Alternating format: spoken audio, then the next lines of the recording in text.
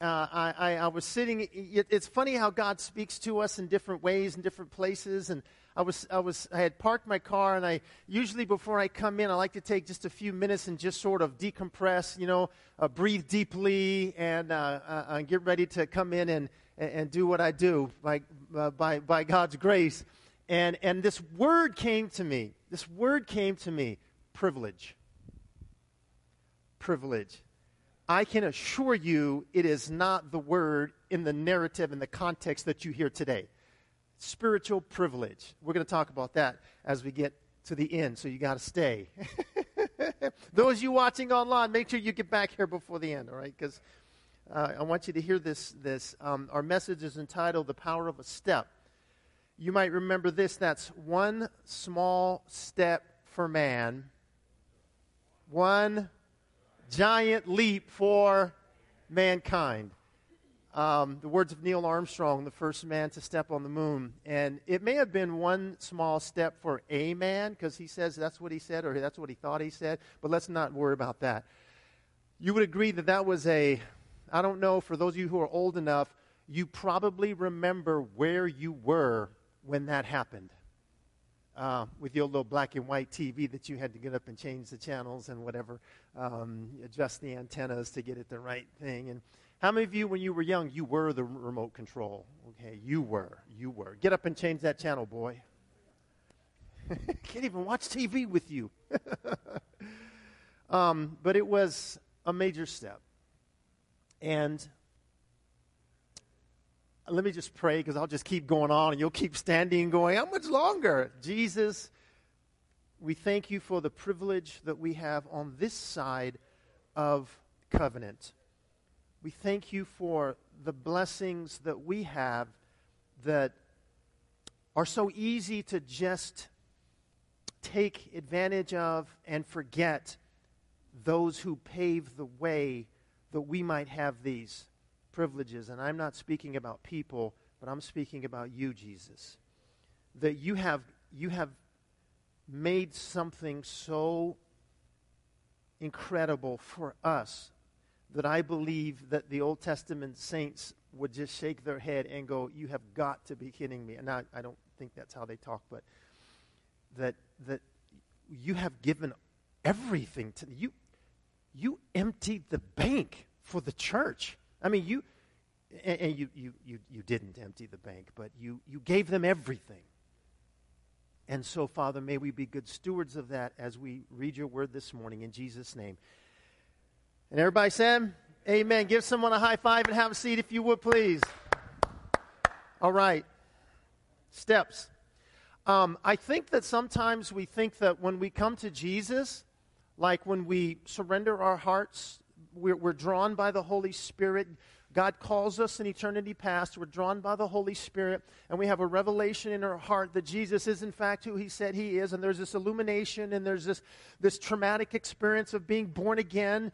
Jesus said that you have to be born again or you cannot enter the kingdom of God. And I think that sometimes we think that once we do that, once we say that prayer or we genuinely mean that. I mean, and like how many of you know when you love somebody, right? Right? I mean, if you love somebody, you don't have to, convince anybody. If you have to convince somebody that you love somebody, you probably don't love that body, okay? But I think sometimes we get this idea that we come to Jesus and then our spiritual life, if I could draw an imaginary graph, our spiritual life is like this. Woo!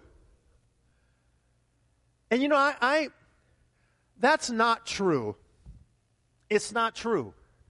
And I think there are people who get very disappointed sometimes because they give their life to Jesus, they surrender their hearts, and they think, okay, now I'm going to, and there's trials, and there's hardships, and there's difficulty, and there's persecution, and it's like, well, wait a minute, I thought it was going to be like this.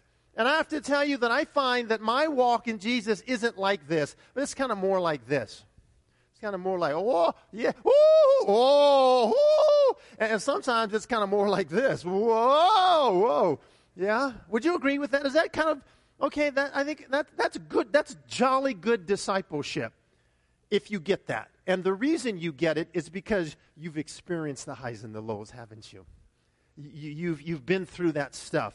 Well, the life in Christ, or in the dimension of the Spirit, is all about taking steps of faith. It's a journey. It's all about movement. I'll put it to you that way. Some of those steps that we'll take are going to be bigger than others. I'm reminded in the book of Matthew chapter 4 when Jesus called people to discipleship. And in our Western culture, it's a little bit hard to understand how major these steps were. Culturally, that's what the teacher would do. They would call you to join them into fellowship. But it says in Matthew 4:18, Jesus was walking by the Sea of Galilee, and he saw two brothers, Simon called Peter and Andrew his brother, casting their nets into the sea, for they were fishermen. And he said to them, "Follow me, and I will make you fishers of men." And they said, whoa, hold up, man. We got business here. I just threw my nets in the water. What you want me to do? Man, you got to give me. No, that's not what they said, huh? You know that. It says in verse 20, they immediately left their nets and followed him. Okay, that's huge. Their nets are everything. That's their sustenance, that's their income, that's how they feed their family, and they just went, and they took the most incredible step into discipleship that even they could not have fully imagined at that moment the significance of that step. Going on from there, he saw two other brothers, James, the son of Zebedee, and John, his brother, also known as the sons of thunder, right? And I don't have time to explain why they're called that. In the boat with Zebedee, their father, mending the nets, which was an important part of the deal. So get this, in ancient Near East, family is everything. Okay, everything, right? And Jesus, these guys are in their boat with their dad, right? And this is a generational business. These are the sons, which means they're the ones grinding it out with dad, right? And then it says, he called them, and immediately they left their boat. And their father, notice how it says that? They left their boat and their father, and they followed him. And when the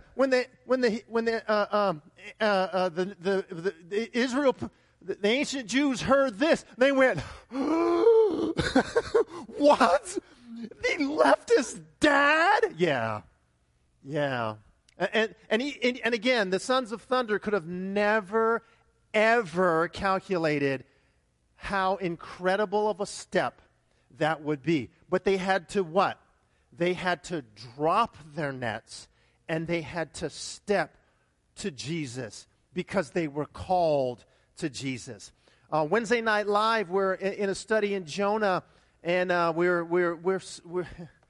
I'm like, man, this is so good. It's so rich. There's so much in the story, so much happening. But how many of you know when you read the Word of God, there's so much that's happening behind the scenes? If you sit in it, and there's so much that the Spirit of the Lord wants to show us as we read the Word. Jonah was called to take a step toward the Ninevites, and if you know the story, yeah, he took a step all right. Yeah, the other direction.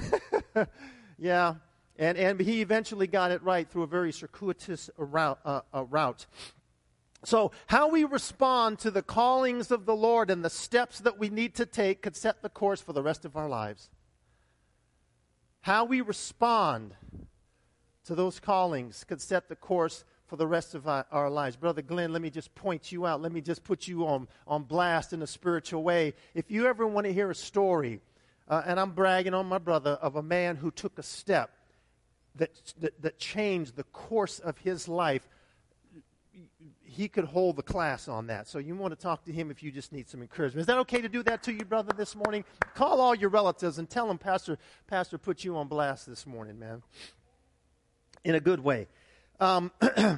So everybody say, out from there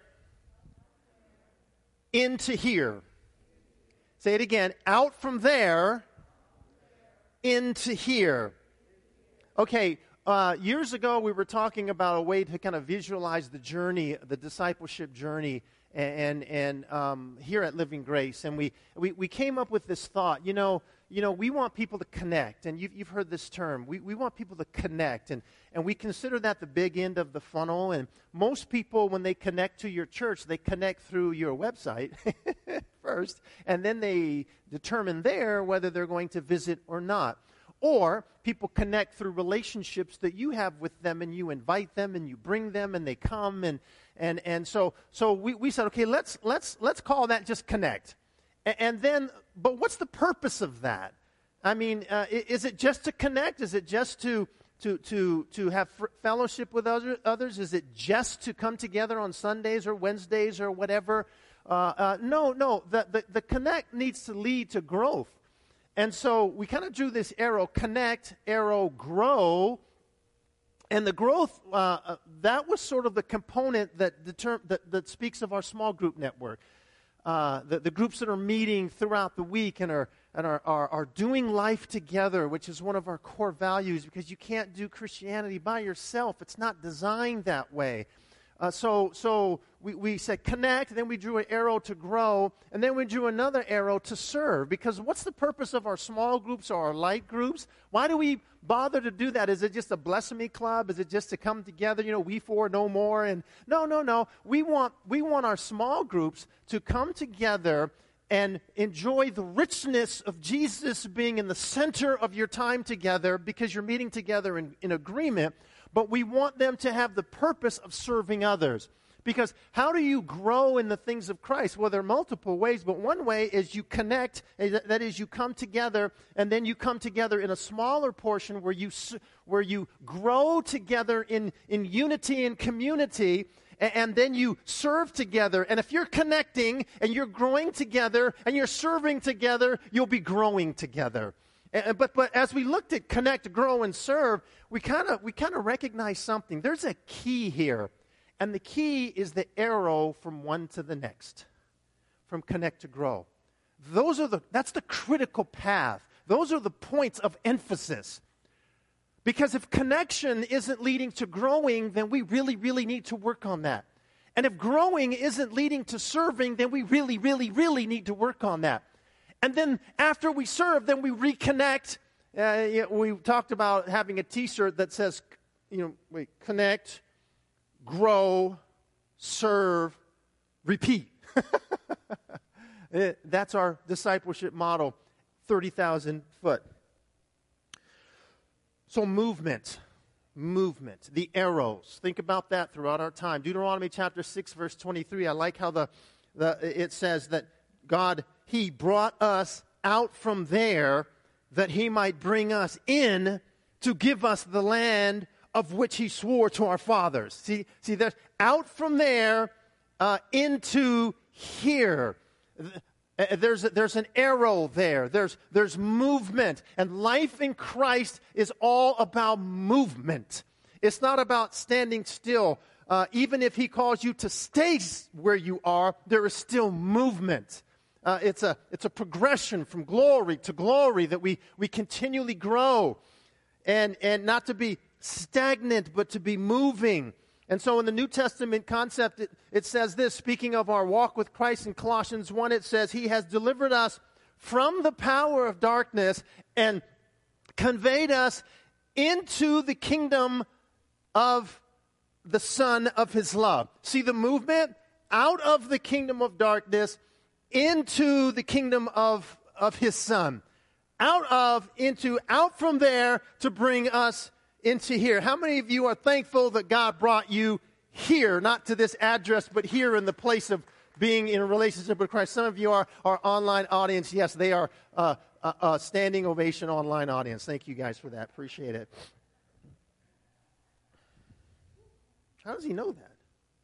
Okay, so in this process of movement, God didn't save us solely to inherit the promised land.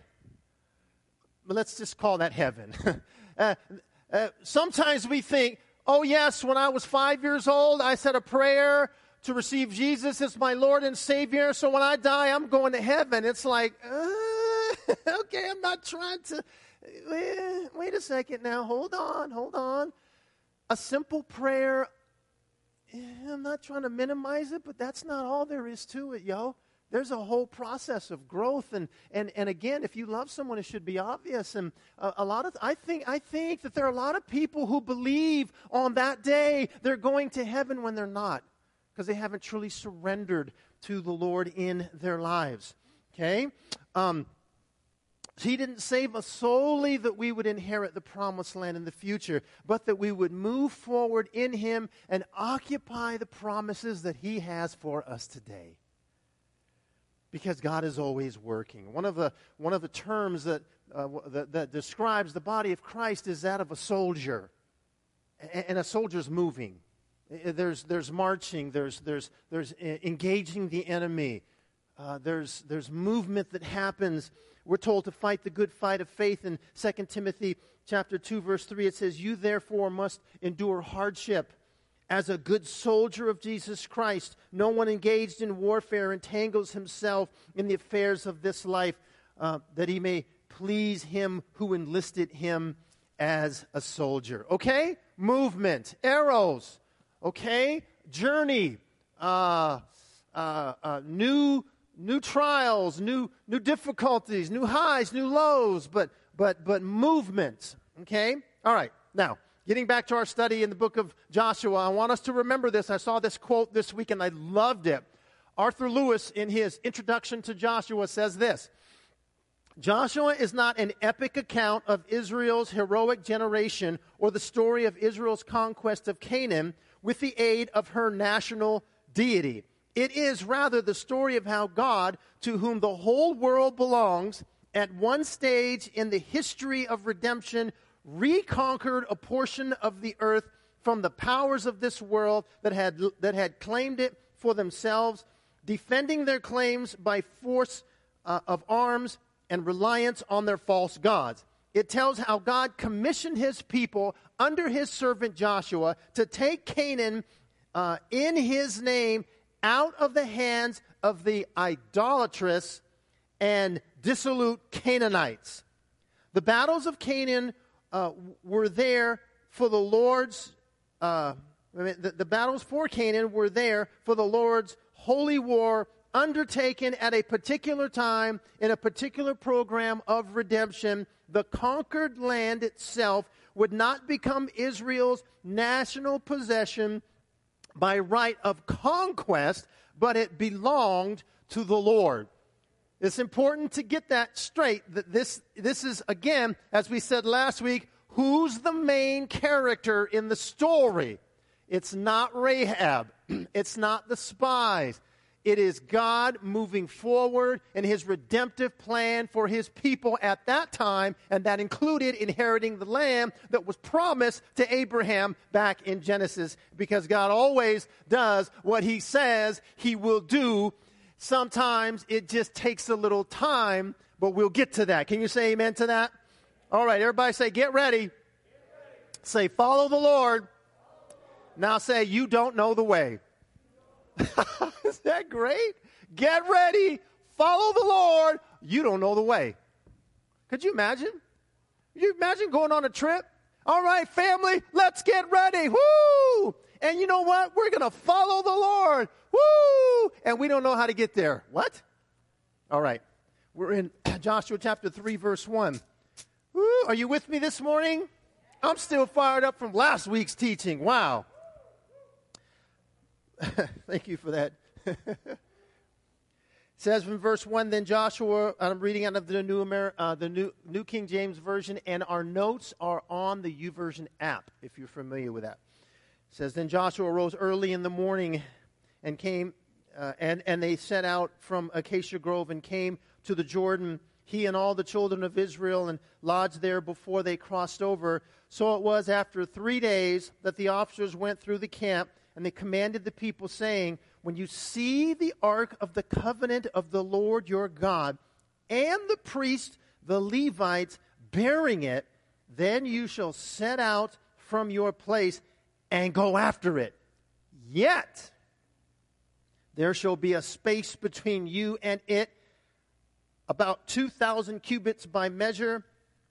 Do not come near it, that you may know the way by which you must go, for you have not passed this way before.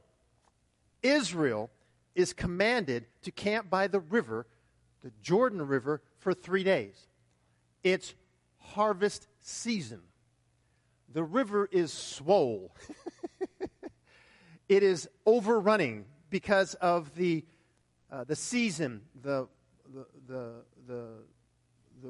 waters or the snow melting in Mount Hermon and feeding this river. It's not low tide, it's high tide.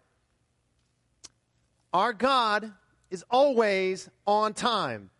I am sure that the people, as they camped by this river for 3 days, must have thought, okay, like, is there a reason that we have to cross this river when it's at its highest point? Could we not have crossed it when it's lower? It doesn't say that. It doesn't say that. Maybe I'm just speaking about me.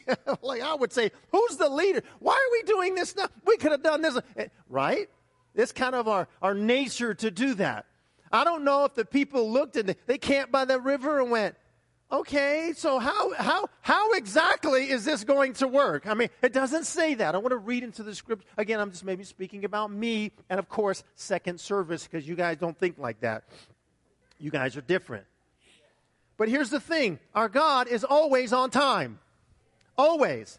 Genesis chapter 21, verse 2 says this. It says, this happened, speaking of Sarah having a child when she was barren, that is unable to have children because God had promised to Abraham that it would be a great nation that would come after him. I mean, you know, it's a miracle when you do not have children, cannot have children, and you birth a nation. That's a miracle. Someone said, if you want to believe that God exists, just look at Israel, because there's no way that nation should be there and should have survived all that it has. It says in Genesis 21:12, this happened at just the time that God said that it would. New Living Translation. Just at the time God said it would happen, and it happened. There are 2 words in the New Testament for time, and I love this analogy. One is chronos, and that's what time is it? It's 9:14 Pacific Standard Time. That's the time on the clock. And then there's another word in the Greek language. It's called kairos. And it's not a time so much, although you might remember the time. It's a moment. It's a visitation. It's a movement of God. It's when God calls you to take a step, and you take a step. And then you watch what God is about to do. It's a divine, inspired moment. God is always on time, and I wrote this down. Lord, help us not to miss our kairos moments. Secondly, when you're facing an obstacle, it helps to remember what the Lord has done in the past.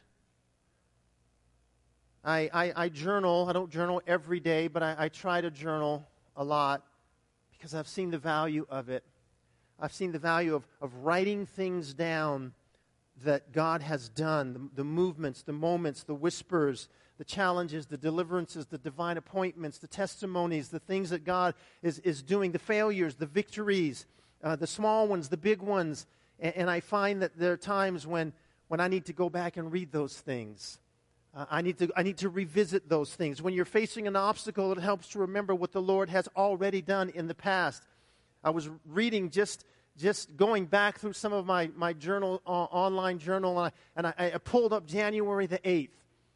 January the 8th, and this is the scripture that God showed me on January the 8th, Genesis 21:2. This happened at just the time God said that it would. And I thought, yeah, Lord, that's a word for me for right now. For right now. I encourage you, go back, journal, write those things down. What are you sensing? What are you feeling? What is God saying? And it's a beautiful thing to go back and visit those things. Here's another thing that we get introduced to, and it just is not in the context of the Bible, but the Ark of the Covenant. Okay? He tells the priest, grab the Ark of the Covenant. You need to head toward the water. The Ark of the Covenant. Most of you may know what that is. This is Israel's most treasured possession.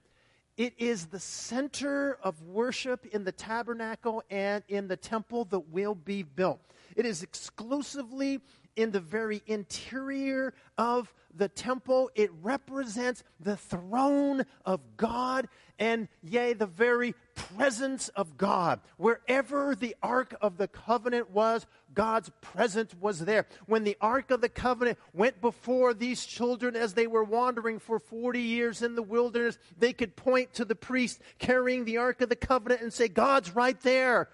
And they would follow, yes, the cloud, and they would follow the fire at night, but they also would follow the Ark of the Covenant. This golden box that some have called, if it ever actually is found, the greatest archaeological find of all time. It contained inside of it the 10 Commandments that God gave to Moses. A golden jar of manna from their wanderings in the wilderness, and Aaron's rod that had budded. You remember when there was a controversy about whose priesthood was the actual priesthood, and Aaron's rod budded. And those things. So it represents the law, it represents provision, and it represents the priesthood, and this fantastically ornate box goes before them. Once a year, the high priest would go into the Holy of Holies, and he would put sprinkle blood on what was called the mercy seat, and that would be a symbolic covering of the sins of the people. Only the Levites could carry it. All right. Now, here's what I want to say about that. The omnipresent God of all the universe manifests His presence wherever the ark was. Where you saw the ark, that's where, in one sense, God's presence was manifested. Okay? God is transcendent as He is above us and above all. He is also immanent, which means He has an indwelling presence in the universe. He is personally involved in the things of the universe and in my life. Rahab understood this in Joshua chapter 2 when she said in verse 11, "And as soon as we heard these things, our hearts melted. Neither did there remain any more courage in anyone because of you. For the Lord your God, He is God in the heavens above and the earth beneath." She understood that God was transcendent, that God was immanent, that God was supreme over all in heaven and yet on earth at the same time. Now, God manifests His presence today too, doesn't it? 2 Corinthians 3:17 says, "Where the Spirit of the Lord is, there is liberty." Matthew chapter 18 says this, Jesus speaking, "For where 2 or 3 are gathered in my name, meeting together as followers," the Amplified Bible says, "I am there among you." There is a dimension. This is why it's so people who do not really get the fellowship part, they don't want to come together with other believers. It's me and Jesus, and that's all I need. And in one sense, that's true. And in one sense, it's false, because this whole thing is designed that we would do life together. There are things that you will learn in community that you may not learn simply by being with Christ and communing with Him. We must be together because God manifests His presence when the saints come together. And, there are times when we come together and we sing worship songs and we're together, whether it's in a small group or whether it's here at church or whether it's, and by the way, this isn't the church building. The church is every one of you. We'll get to that. But you just sense something great. I was praying with someone last week. We were praying together and it's like I opened my eyes, and it's like I forgot where I was. It was like this. It was this experience, not an outer body experience, but it was this depth of unity and community, and I sensed the presence of God there, if I could use that terminology. And I opened my eyes and went, "Whoa, man, woo!" I got lost in that. I don't know if that's ever happened to you.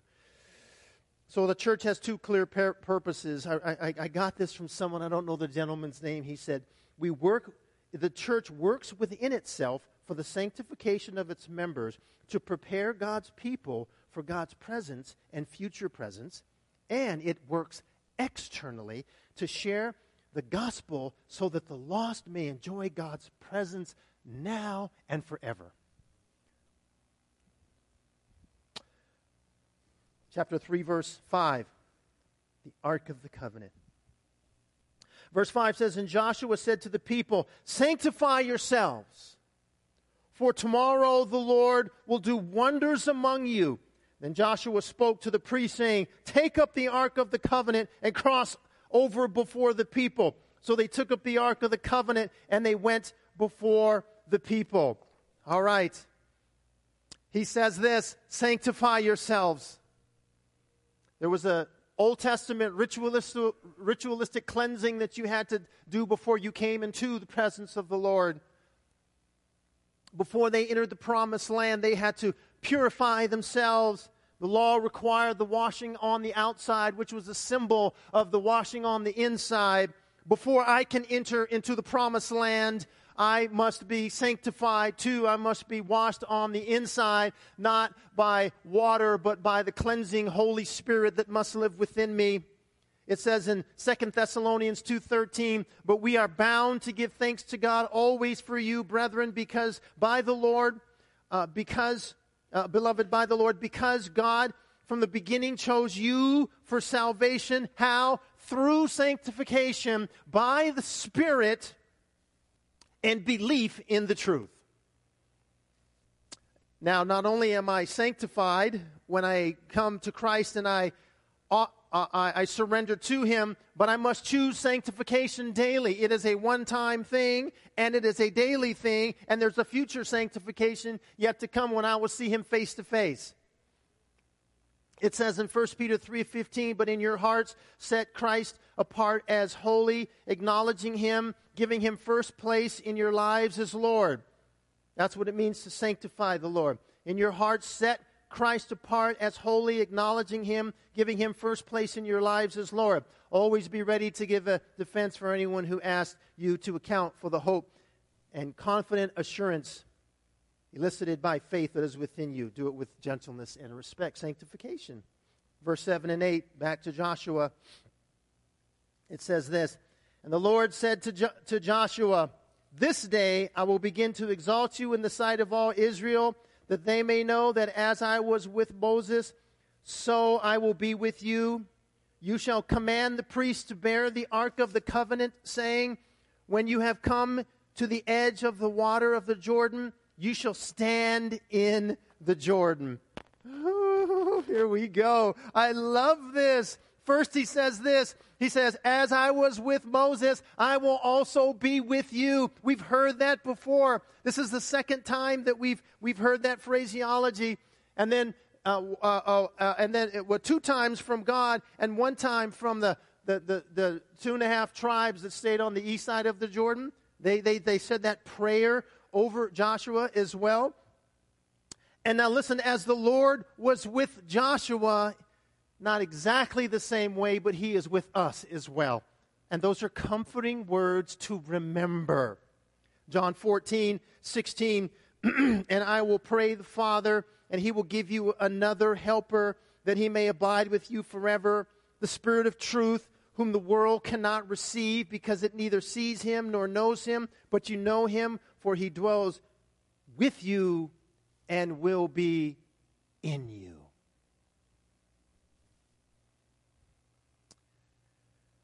Sanctification, the presence of the Lord. I wrote this, when you have come to the edge of the water, or it says, when you have come to the edge of the water of the Jordan, you shall stand in the Jordan. Did I mention that it's high tide? That it's a river that's flowing, and it's a formidable barrier. Now it says in verse 9, we'll finish up verse 9 through verse 13. It says, "So Joshua said to the children of Israel, 'Come here,'" listen to this, "'and hear the words of the Lord your God.'" I love that. We'll get back to that.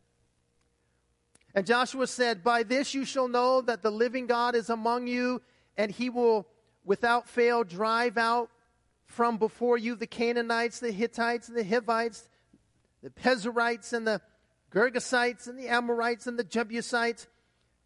Behold, the ark of the covenant of the Lord, for all the earth is crossing, of all the earth is crossing over before you into the Jordan. Now, therefore, take for yourself 12 men from the tribes of Israel, one man from every tribe. Verse 13, it shall come to pass as soon as the soles of the feet of the priest who bear the ark of the Lord of all the earth, shall rest in the waters of the Jordan, that the waters of the Jordan shall be cut off, the waters that come down from upstream, and they shall stand as a heap. All right. This is it. This is our time. We've been waiting for this for 40 years. Some of them were born in the wilderness. Some of them were 19 years and younger, and they managed to make it into. Here we go. There's millions of them. We don't know how many there were, men, women, children, animals. There's a bunch of them. There's a bunch. Let's say it's the population of Las Vegas, okay? 2 million. I don't know what our population is. If any of you statistician, maybe 2.1, maybe 2.2. Okay, let's just say 2 million rounded down. Maybe it's less. I don't know. They get ready to cross. This is it. We've been waiting for this for how? Here we go, right? Let's charge. Let's just go. Why do we have to wait another day? Come on. Oh, Joshua says, hold up. Listen to the word of the Lord. Okay, we already got the word of the Lord. We've been listening to the word of the Lord for 40 years. Let's just go. Let's do this. I almost want to do that Bruce Buffer It's Time thing, but that guy's got lungs. Listen to the word of the Lord. It is always good to just take a moment and listen to the word of the Lord. Even when he's told you to move forward, keep listening. What has God said, and what has God said about me? Just keep reminding yourself of that. Today you will know that the living God is among you.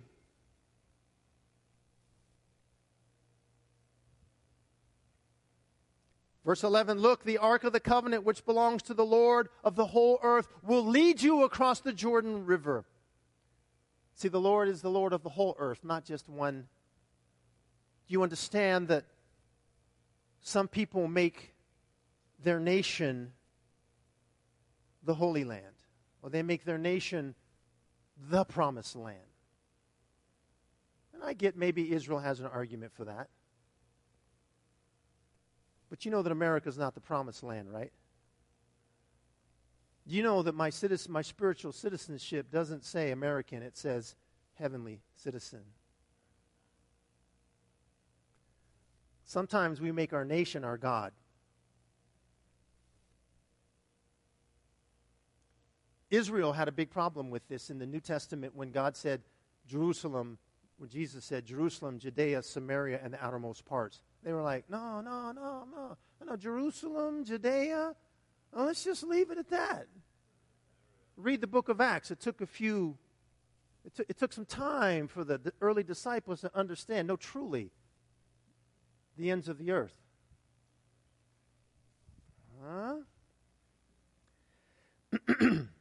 As soon as their feet touch the water, the flow of water will be cut off upstream, and the river will stand like a wall. Okay. Barrier. Flood. Miracle has to happen for us to get through. For all of us to get through. Everybody. Everybody got to get through. Can't leave no one behind. If we do this, we cross over, there is no coming back. And we already know there's enemies out there, and we could die on the other side of this Jordan. So if we go, we better understand this is it. And there's nothing in the scripture to indicate they hesitated. Because they had the word of the Lord. And they moved forward. The Ark of the Covenant, that represents the presence of God, the most holy instrument in all of the tabernacle and the temple that was yet to be built. These priests are going to put their foot in the water. This could go horribly wrong. Fast forward some generations where King David is bringing the Ark of the Covenant back to Israel. He's got it on an ox cart. That's not how you transport the covenant. Anyway, of course, one of the oxen stumbles, and a man named Uzzah goes, "Oh no!" And he puts his hand out, and he touches the Ark of the Covenant, and I think he gets vaporized or something. I'm not exactly sure what happened, but he just ceased to exist. I mean, he died immediately. Oh, the holiness of God, the terror of God. Oh, right? This is the presence of the Lord going before us, and we're going to walk into a raging river? Yes. Now, some of these kids, they've seen this happen before because they've been around long enough. We'll get back to that. They're all in. Verse 14, let's read this and then we'll finish out for today.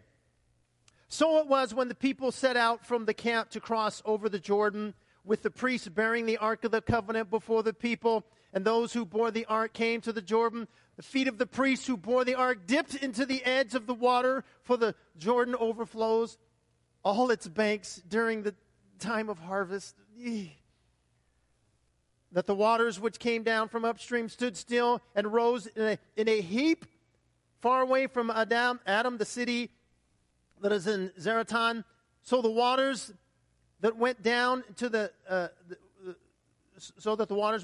Sea of Arabah, the salt sea, failed and were cut off, and the people crossed over opposite Jericho. Then the priest who bore the Ark of the Covenant of the Lord stood firm on dry ground in the midst of the Jordan, and all Israel crossed over on dry ground until all the people had crossed completely over the Jordan. Woo! Let me wrap it up if I can. Sometimes the answer you need comes after you get your feet wet. Sometimes, not always. Sometimes the answer you need happens when you get your... Don't we have that expression? Well, let me just get my feet wet. Before I dive in, let me just test the waters. They were not testing the waters. But sometimes the answer you need comes after you take a step. You take a step. And sometimes the first step is the hardest step. Especially when you're stepping into water and stepping into the unknown. Because a known present is better than an unknown future. Except with God. And it doesn't make it easy, but there's a trust factor. Remember, arrows, movement, growth. All right? The water began to split after their feet entered the river. You could have stood on this side of the Jordan all day going, okay, Lord, you need to, no, you need to, the priest with my presence need to step into the water. Then I will part it. Because we want to see the evidence before we take the step. Maybe that's just me in second service. I don't know. Okay? Oh, no, Lord, you need to show me a little. They've had confirmation. God has spoken. Now it's time to execute. And they go. They move. But that water was not going to stop until they stepped. And sometimes I don't see the waters part because I don't step. And I'm waiting for the waters to part. And the Lord is saying, you step. And I'll do the other part. But you got to step because he wants me to grow. He wants me to participate. He wants me to have a testimony. He wants me to believe for the impossible. And if he just did it, it would be so much easier for me, but he says, no, we're going to do this together. Just part it. No, step. It's just me. I know it's not you guys. You guys are going, what is he talking about? Let me finish, please. Look what happened. The ground dries up. Everyone crossed over. The priest waited in the water till the whole nation passed through. Then I mentioned that the ground was dry. Have you ever stepped your foot on the bottom of Lake Mead? It is gross. It's like, ugh. Dry.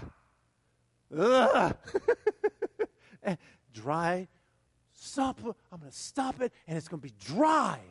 Woo. The priest waited till the whole nation passed through.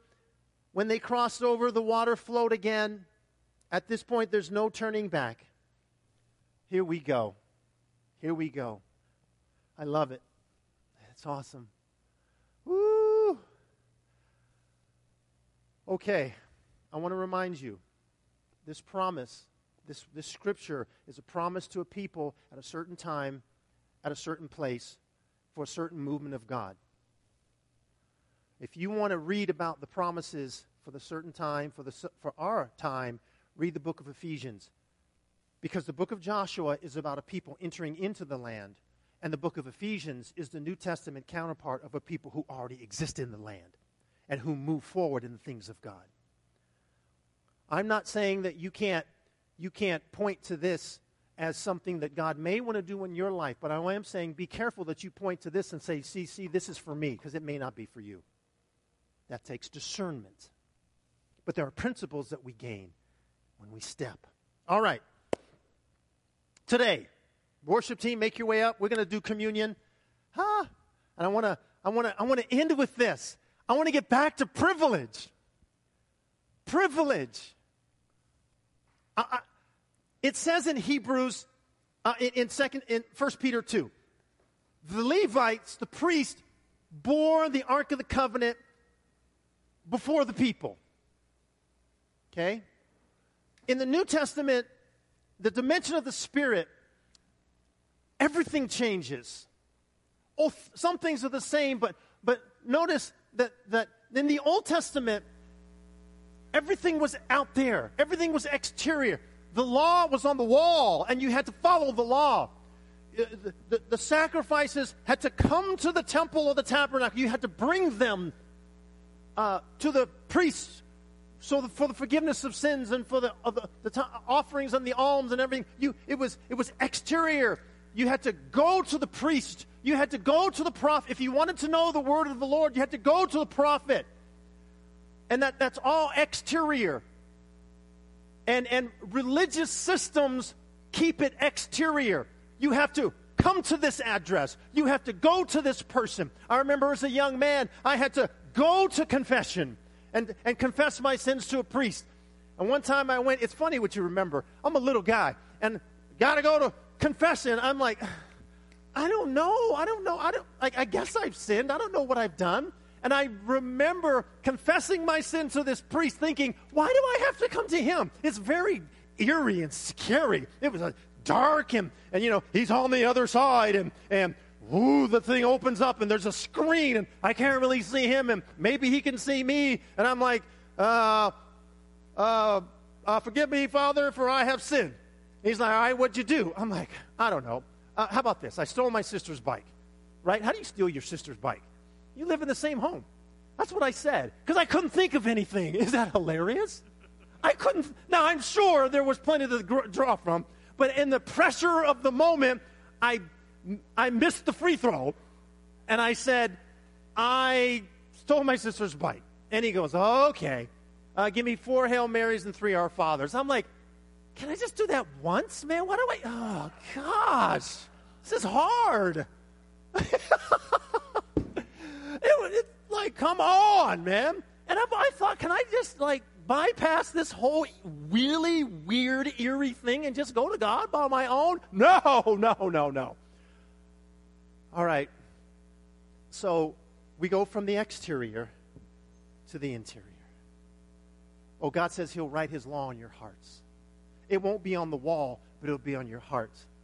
Oh, I'll teach you. I'll send my Holy Spirit who will convict you and lead you and guide you. Oh, I won't be out here. It won't be this distance between you and me, but I will come near to you. I'll be close to you. I'll be inside of you. The church won't happen in a building, although it can. It'll happen wherever my believers are together in unity. Oh, you don't have to go to a priest and ask for forgiveness of sins. You come right to me. Because there's one mediator between God and man, the man Jesus Christ. Oh. And I think that the Old Testament saints say, man, they're so privileged to be in the New Testament. The walls have been torn down. There's no religious exercise that they have to follow. They don't have to come to Jerusalem 3 times a year. I'm not minimizing it. I'm saying that's what they had to do. Oh, the sacrifices are a sacrifice of praise, and it's from the heart. And some people don't come to Christ because they think it's all on the exterior. And it's so not that. And we've so misrepresented being a follower of Christ by making people think it's all on the outside. Oh, you got to come to church. Oh, you got to, you have to do this. You have to do. And yes, there are things, but that comes in time. Listen to this. This is my confirmation for me anyway this morning. When I was sitting in the car, and actually I was back here, and I pulled up Hebrews 4 in the Amplified Bible, and it says this in verse 16, let us with privilege, therefore, let us with privilege approach the throne of grace, that is the throne of God's gracious favor, with confidence and without fear, so that we may receive mercy for our failures and find His amazing grace to help in time of need and appropriate blessing coming just at the right moment. Peter says this. I never read that, did I? Peter says, you are a chosen generation, a royal priesthood, a holy nation, His own special people. Why? That you may proclaim the praises of Him who's called you out of darkness into His marvelous light. You were once not a people, arrow, but are now the people of God. You had not obtained mercy, arrow, but now you have obtained mercy. So the priests represent the presence of God through the Ark of the Covenant, and they're the intercessors, they're the intermediaries, they're the ones who talk to God on behalf of the people and talk to the people on behalf of God. Now guess what? There is no Old Testament office of priest. You are the priest of the New Testament order. You are the one who brings the presence of God, so to speak, before other people. You are the one who proclaims the excellencies of Him who called you out of darkness into His marvelous light. All of us. The New Testament order. Everyone. And we have privilege. May we be good stewards of the privileges that we have in Jesus. May we be good stewards of that. Well, go ahead, guys, and just kind of play some chords, and we're going to have communion together. And so I think this is an appropriate time to just, again, enjoy the dimension of the Spirit that we have, and enjoy the fellowship of the saints and Jesus walking in the midst of His church. And no longer do I have to go to a man to receive this, because He's the only one who can touch it and administer it. Oh, no, I do it on my own. Wherever you're gathered, do this in remembrance of me, Jesus said. All the religiosity has been stripped away, that I might have no barriers to relationship with Him. We saw that last week, guys, when the spies visit Rahab the prostitute. And she's in the lineage of the Messiah. It's crazy. It's God. And it's wonderful. And it's amazing. And we take this wafer that represents the body of Christ that was broken for us. We don't take it casually. We don't take it lightly. We don't take it in such a way as to call down curses on ourselves. Paul says, and some have even died. No, we take it reverently. We take it holy. As the people of God, we understand that we are seated at His banquet table even now because of His shed blood and His resurrection. Jesus, we partake of You this morning. We thank you. Let's do that together.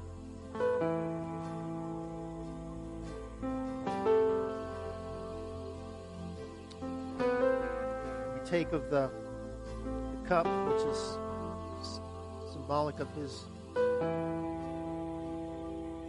blood that was shed for us, for the forgiveness of sins.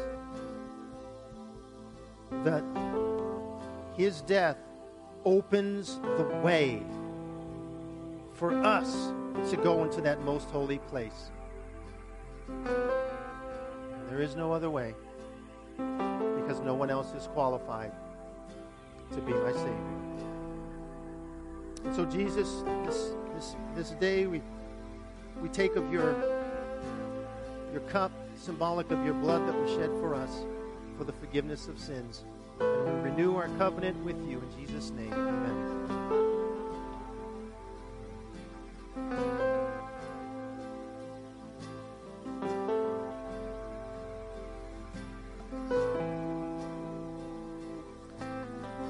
You came for criminals and every Pharisee. You came for hypocrites, even one like me.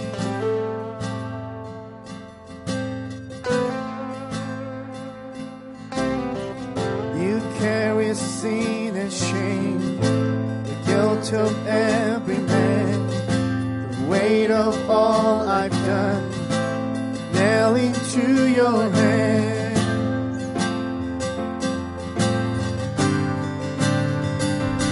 Oh, your love bled for me. Oh, your blood in crimson streams. Oh, your death is hell's defeat. A cross meant to kill is my victory.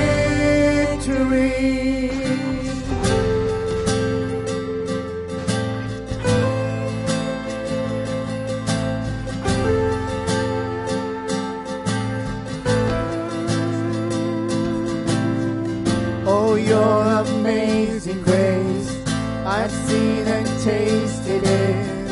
It's running through my veins, can't escape its grip. In you my soul is saved. You carry everything.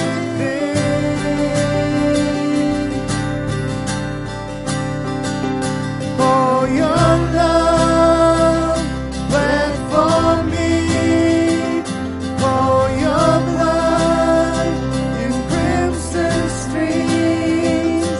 Oh, your death is hell's defeat. A cross meant to kill is my victory.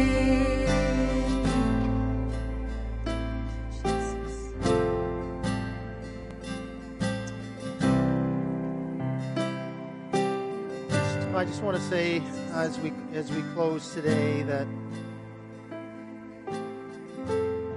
there might be someone here or someone watching online that because of man-made religion, you left the presence of God, so to speak. You left relationship with Him, or you felt like if that's what Christianity is, I don't want anything to do with that. It's harsh, it's hard, it's unloving, it's unkind. Maybe someone who supposedly represented Christ said some things to you or did some things to you that just make you like, no, I don't want anything to do with that. Please let me just address that as we close today and say that is not the heart of our God. It's not. And I am sorry that may have been said, or you may have experienced that whether it was hate or whether it was what someone said or did or whatever, I don't know. But please understand that the barriers have been removed so that you could come to Jesus.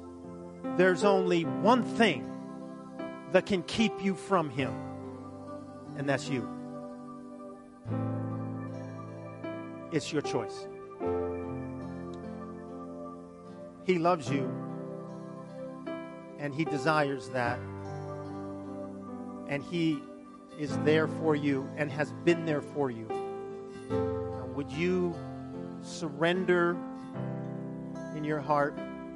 Would you listen to the promptings of your own conscience? As a parent once told me, conscience is a beautiful thing.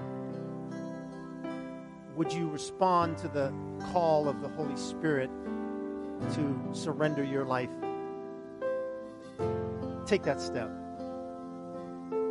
I'm not trying to, I don't feel like I have to talk you into something, because I just don't believe that's necessary. I believe that if God's working in your heart, this is just a confirmation of what God's already saying. But you must take, at some point, you have to take that step.